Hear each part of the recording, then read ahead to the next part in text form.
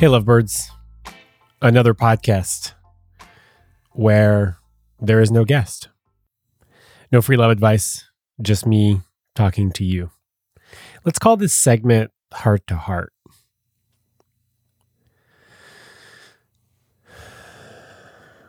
And let's talk about needs, which I've talked about before. And there really isn't too much that we can say about needs because all your needs are valid. Every single one of them. Valid. And you're responsible for having them met. Which means that you need to know what they are. Because if you don't know what they are, how can anybody else? And if you don't know what they are, how can you communicate them to somebody who's in a position to perhaps meet them? Sometimes I ask people, what do they want or what do they need? And they say, I don't know. They don't know. Because they haven't cultivated the awareness, the sensitivity, the introspection required to answer that question. So I'm going to ask you, what do you need to feel safer, more fulfilled, more loved, more seen, heard, felt in your life, in your relationships, in your work? What do you need? What is not being met? Is it connection? Is it closeness? Is it attention? More sex? More text messages? More phone calls? More quality time with loved ones? More presence from your beloved, your partner?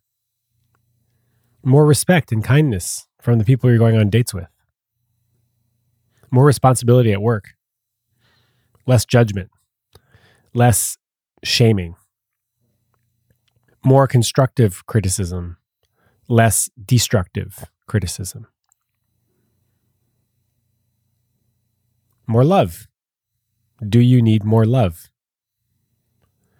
And if you answer yes to that, what does that mean? A few weeks ago, there was a podcast on dumbing down your needs. How can you make your needs easily communicative? Communicable? How can you break your needs down in a way that you can ask for them to be met in a way that is easy for other people to meet you or to meet them? How can you break them up into little bits?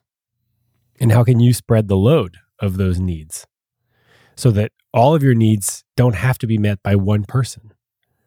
Because when you do that, you place undue pressure on that one person to meet all your needs. And sometimes their needs conflict with your needs. And that's perfectly fine. That's normal. That's part of relationship. So you need to spend some time meditating, marinating, sitting with what is not being met in your life. Because what happens when you don't have your needs met is that often you soothe or try to fill the void with other things. Drugs, alcohol, tobacco, caffeine, food, sex, social media, internet distractions, binge watching Netflix, sleeping in, going to bed too late. You find something to meet the need.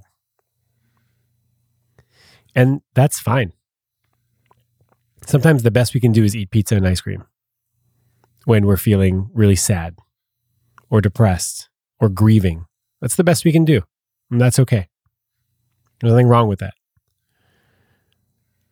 Don't start beating yourself up about the fact that you ate some pizza and some ice cream because you were sad. Just accept the fact that you are trying to meet a need with pizza and ice cream that really can't be met with pizza and ice cream. So what you're doing is you're sort of pushing the need away or temporarily masking it. And that's okay. It's part of being human. It really is. What are your needs? Once you've identified your needs, it's time to start figuring out ways of getting them met. How can people meet your needs? Or how can you meet your needs? It's time to start asking for what you need and what you want. It's time to start advocating for your needs and your desires. Because if you don't advocate for yourself, who will? Nobody. Because nobody knows what you need and what's going on inside. Because guess what? Your needs change all the time. So you can tell one person, this is what I need, and that might be true that one time. And it might be true for months, and then it might cease to be true.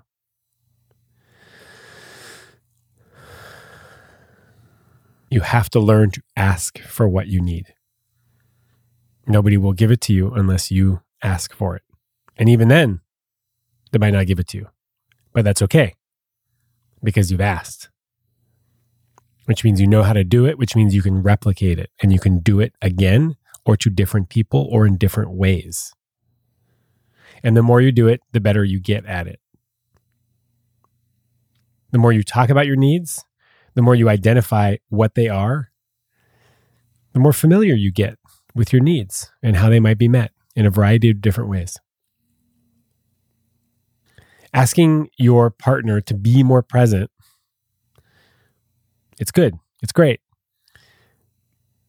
It's great if your partner says, I would love to be more present. What does that mean for you? Oh, well, it means not being on your phone while we're having dinner and asking me about my day. And when I talk about my emotions, not to fix them, but to just be present for them and hold them, hold space. So you can ask for your partner to be more present, or you can ask for your partner to not use their phone at the dinner table when you're having dinner, when you're connecting. You see the difference? When I mean dumb them down, I mean be more specific. And also know that when you ask for your needs to be met, some people will not be able to meet them. Perhaps your partner will say, you know what? I really want to check the game scores while I eat dinner. And that's really important to me. So I can't meet your need of not playing with my phone while having dinner. Is there another way that I can be more present with you while still meeting my needs of checking the game? I'm guessing that's something that people do. I don't know. I don't watch sports, but I'm guessing people that watch sports want to check the game, if not watch the game.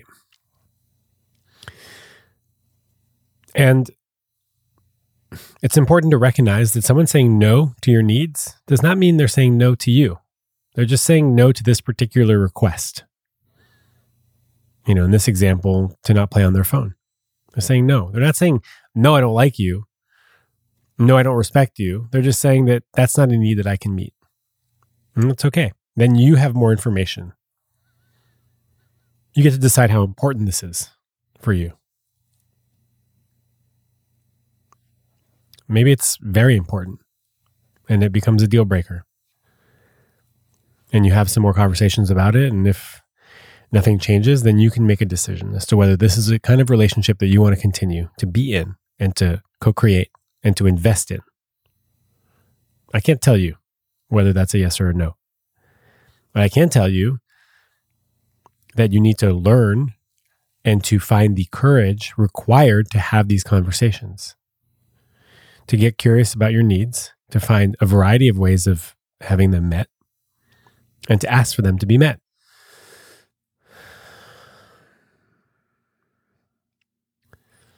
There are a variety of ways for you to ask for how people can meet your needs. And one of them is very classic, and I don't think it's very effective. When you say, I need you to empty the dishwasher, check in with me via text after we have sex. Don't play on your phone while we're having dinner. When you say, I need you to, there's a good chance that the other person, the receiver, is going to feel defensive. Because I need you to is a demand. It's a demand.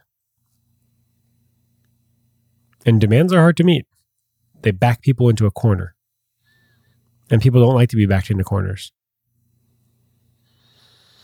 I like to say, I would love it if. It'd make me so happy if.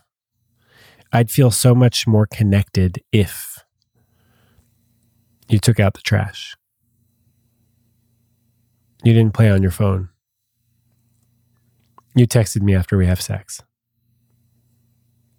I'd love it if you texted me after we have sex to check in. It would make me feel so much more connected to you. I already feel connected, but I would feel even more connected. I'd love it if you didn't play on your phone while we had dinner. I'd be able to enjoy your presence because your presence really means a lot to me. I'd love it if, instead of I need you to. Do you see the difference? The benefit of I need you to isn't clear. It's not clear what happens when I do what you need me to do. It's really clear what happens when I do what you would love me to do. It's going to bring you love and connection, closeness. And that's huge. And I can imagine that for some of you, this is going to be really, really, really, really hard because you're not used to asking for what you need. Maybe because you're a people pleaser. And if that's the case, it's time to change and to place the focus on yourself first so that you can care for others better. People pleasers are great. They're great people. They love so much. They want to please so much that they're willing to do it above their own wellness and their own needs. And that has to change because you are useless to others if you do not care for yourself. Really. You're useless to others if you're not taking care of yourself. And there's nothing selfish about that. Nothing. Nothing selfish. You are number one, and you must care for number one so that you can care for others. I really need to be clear about that. We care for ourselves so that we can care for others. That's why you should never feel bad about saying no to something that you don't want to do because you're prioritizing number one so that you can care for others. And you should never feel bad about asking for what you need because having those needs met is paramount to your well-being. It will lead to more love, more acceptance, more compassion, more respect for yourself and others. It's time to stop playing small. It really is. And to start taking the type of space that you deserve. And to start building the kind of life that you deserve and that you are proud of.